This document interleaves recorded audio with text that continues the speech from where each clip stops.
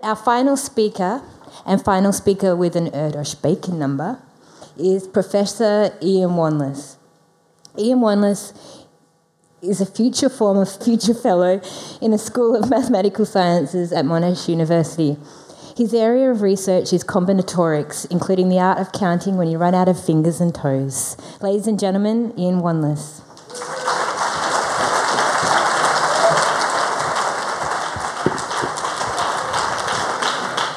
Hello, my name is Ian and I am a mathematician.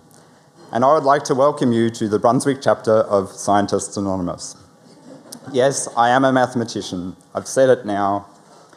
It always starts with just a small sum after dinner and then, before I know it, it's 3 a.m. and I've been solving equations all night. Now the empty set is my friend and I even prove theorems before breakfast, so I guess I need serious help. And that's why I've chosen to stand here before you and tell my story. The story starts on the 15th of April, 1707, in Basel, Switzerland, with the birth of a boy, Leonhard, who's already been mentioned tonight, to Marguerite and Paul Euler. That's Euler spelt E-U-L-E-R. As with all kids whose name is not spelt phonetically, I'm sure he endured all the usual playground taunts. Euler's a spuler, and so on. Doesn't make any sense, but it still wounds. So he would patiently remind them that actually his name was pronounced Euler, and they'd all assume that he wanted to grow up and be a car mechanic. But cars weren't invented yet, so he'd have to try maths instead. Actually, it didn't always look like that was going to be the case, because his father, Paul, was a Lutheran minister and wanted him to follow him into the church. So he made him concentrate on theology, Hebrew, and Greek, and he sent him to a school that didn't even teach maths. But luckily he did concede to let Euler hang out on weekends with a family friend whose name was Johann Bernoulli, a famous scientist and kind of a handy guy in this story, because it's Bernoulli we have to thank for nurturing Euler's genius and for recognising his true talent. By the ripe old age of 17, he had a master's degree from the University of Basel for a dissertation comparing the philosophies of Descartes and Newton, and shortly after that he made his first big splash, as it were, for an analysis of the optimal place to put masts on a ship. At this point in Euler's life, he had never seen a ship, but luckily he avoided ridicule and suggested that probably the mast should go on top, not on the side or underneath. At age 19, he applied for a post in physics at the University of Basel and was rejected, and bitterly disappointed to be rejected, in what must go down in the history of hiring committees as the equivalent of that guy who failed to sign the Beatles because he thought bands with guitars were on the way out. So he went for Plan B, which was 7 weeks' trek away in St. Petersburg at the Russian Academy of Sciences, the new Imperial Russian Academy of Sciences, where he was actually offered a post in physiology, a subject that he taught himself after getting the job offer. When he got there, he was actually seconded to the Russian Navy because they'd read on his CV that he was an expert on ships, But it turned out that wasn't the case, and also physiology wasn't really his thing. So after a few years, they gave him a gig in the maths department, and finally he had found his niche. He was to go on to become the most prolific mathematician of all time. Not only did he father 13 children, but he also fathered just about as many branches of mathematics. Truly a seminal contribution, if ever there was one. Anyone who's ever studied mathematics in any seriousness will have met Euler's work, even if you didn't know it. And I'm guessing that's probably a larger slab of this crowd than in most other watering holes on Sydney Road. You've all met Euler's work. Even at a very basic level, he was the first person to think about functions in the modern sense and to write f brackets of x for the function of x. And he either invented or popularised much of the other notation that we just take as standard and given today, including I for the square root of minus 1, e for the base of the natural logarithm, and pi for the ratio of circumference to diameter of circle. These three quantities combine in a most sublime and fascinating way in what's known as Euler's identity, which states that e to the I times pi plus 1 is equal to 0. In 1988, the readers of Mathematical Intelligentsia voted this the most beautiful formula of all time. Who knew that they had beauty pageants for formulae? I like to think of this as a sort of universe competition. That's a bit like a Miss Universe competition, but with fewer swimsuits. In any case, Euler didn't just take out first place, he also won second and fifth prize as well. Try doing that at Miss Universe. The great Laplace, himself no slouch with a slide rule, was to exhort his students to read Euler, he is the master of us all. But if you were to read Euler, presumably twice as Laplace suggested, it would take you some time, because Euler wrote nearly 900 papers at a rate of roughly 800 pages per year, accounting for 1/3 of humanity's output of mathematical ideas in the second half of the 18th century. Now, I couldn't possibly do justice to that output, so I'm not even going to bother to try. I'm going to choose my two favourite papers, which are more or less incidental footnotes in Euler's career, but happen to lay the foundation for pretty much everything I've done in mine.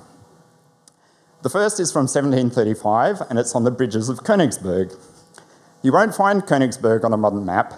Nowadays it's called Kaliningrad, and it's a Russian Baltic port in that little bit of Russia that's disconnected from the rest by Latvia and Lithuania. In Euler's day, there was a network of 7 bridges in Königsberg, connecting both banks of the Pregel River with 2 large islands in the middle of the river. Because My Kitchen Rules wasn't yet screening, the good burghers of Königsberg would amuse themselves on a summer evening by taking a stroll and trying to cross every one of the 7 bridges without recrossing any one of them. But somehow it never seemed to work out. Was it actually impossible? Well, when Euler heard this question, he did what any self-respecting candidate for greatest mind of all time would do. He invented an entire new branch of mathematics in order to solve it. That branch of mathematics is what's known as graph theory, and it keeps a number of people in this room off the streets, including me. A graph in this context is not the same thing as a plot of a function. You should think of it more as a network. So these could be computer networks, blood vessels, food webs, polymer chains, social networks, communication networks, whatever. All really important things to understand in the modern world, which explains why there's now more than 5,000 papers every year in the mathematics of graph theory. And Euler wrote the very first paper on the subject. Everyone was duly impressed. Everyone, that is, except for the poor citizens of Königsberg, who now had nothing to do for the next 2 centuries until TV came along. You may be getting the impression that Euler was an overachiever, and you would be right. But it came at a cost. At around this time, he was to lose sight in his right eye, which he attributed to all the cartography work he was being asked to do in poor light, conveniently neglecting to mention the fact that he probably spent every other waking moment poring over mathematical manuscripts in poor light, but that was the stuff he wanted to do, so that clearly wasn't the problem. In any case, his reputation was growing. 1741, King Frederick II of Prussia was looking to boost his street cred. So he summoned his image consultants and said, "I'm tired of being known as Frederick the Pretty Good. What can I do to improve my epithet?" And so they had a brief huddle, and then they reported, "Sire, we have the perfect solution for you. How about a pet mathematician?" And so it was that Euler moved to the Berlin Academy of Sciences, where he would spend the next 25 years of his life working for Frederick, now Frederick the Great, of course, who didn't seem to appreciate him nearly as much as perhaps he should have. In fact, he thought that Euler was a bit of a country bumpkin and was on record as having found his conversation unsophisticated. Well, that marks Frederick as the first and last person in history to ever employ a mathematician for their sparkling conversation.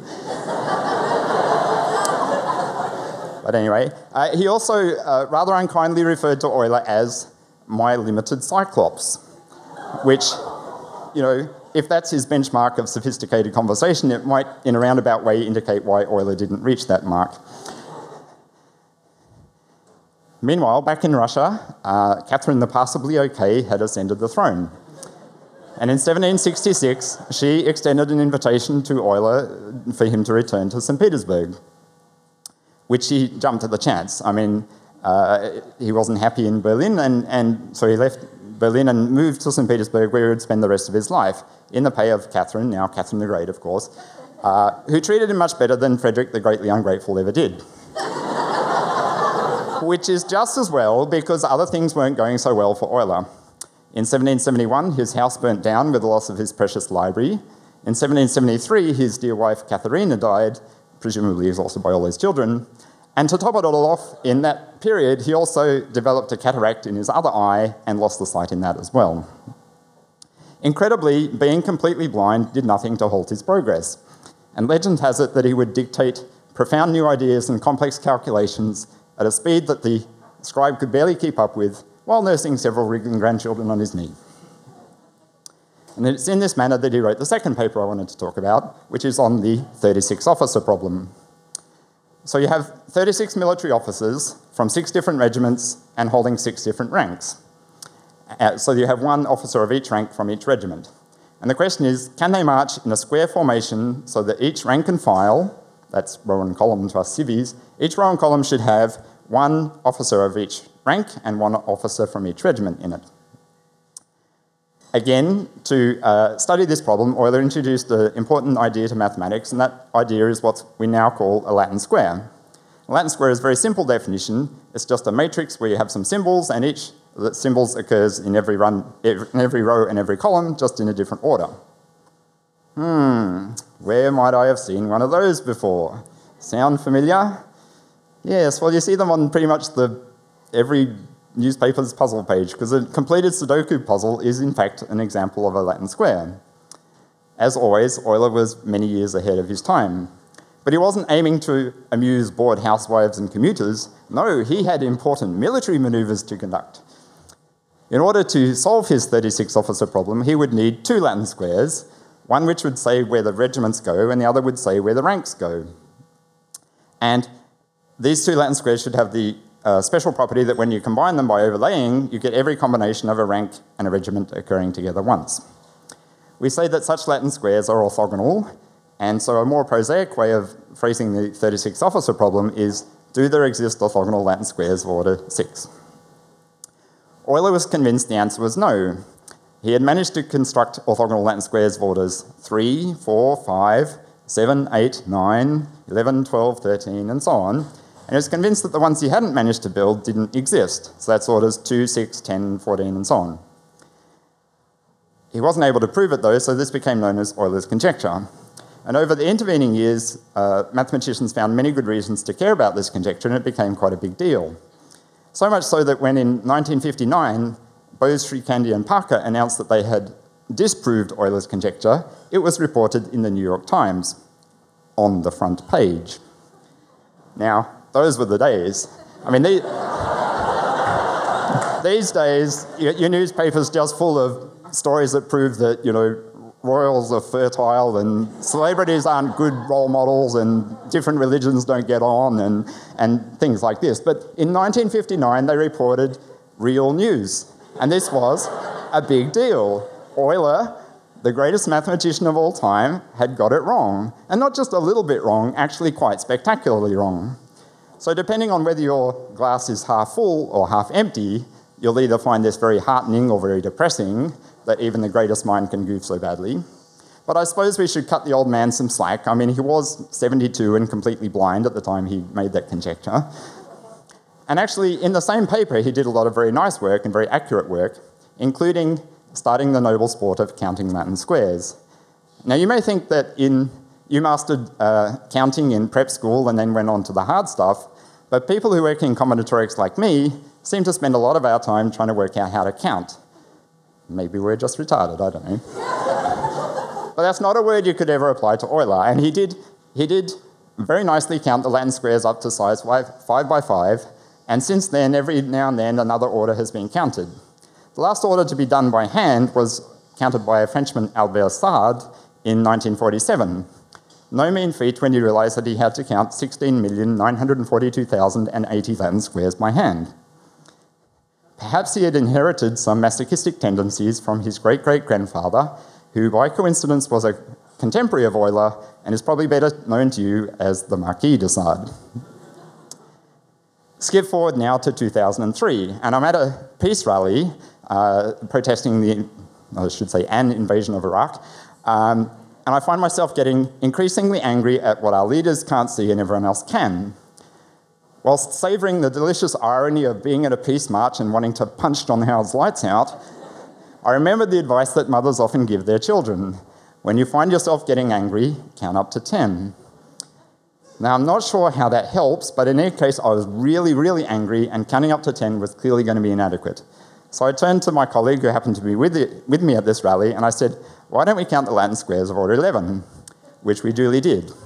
And it turns out that there are 776, 966, 83, 61717, 70144, 107, 444, 3467, 34230, 68231, 10656, 00000 Latin squares of order 11.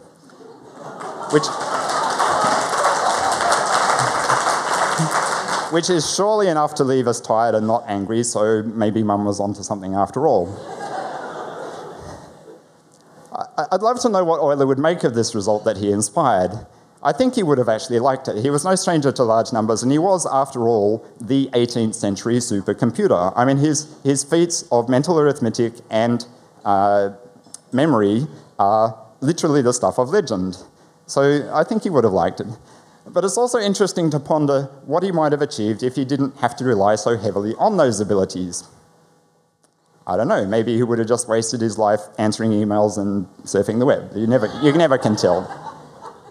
What I can tell you is that Euler is now buried, along with Tchaikovsky and Dostoevsky and other great minds, in the necropolis at Alexander Nevsky Monastery in St. Petersburg.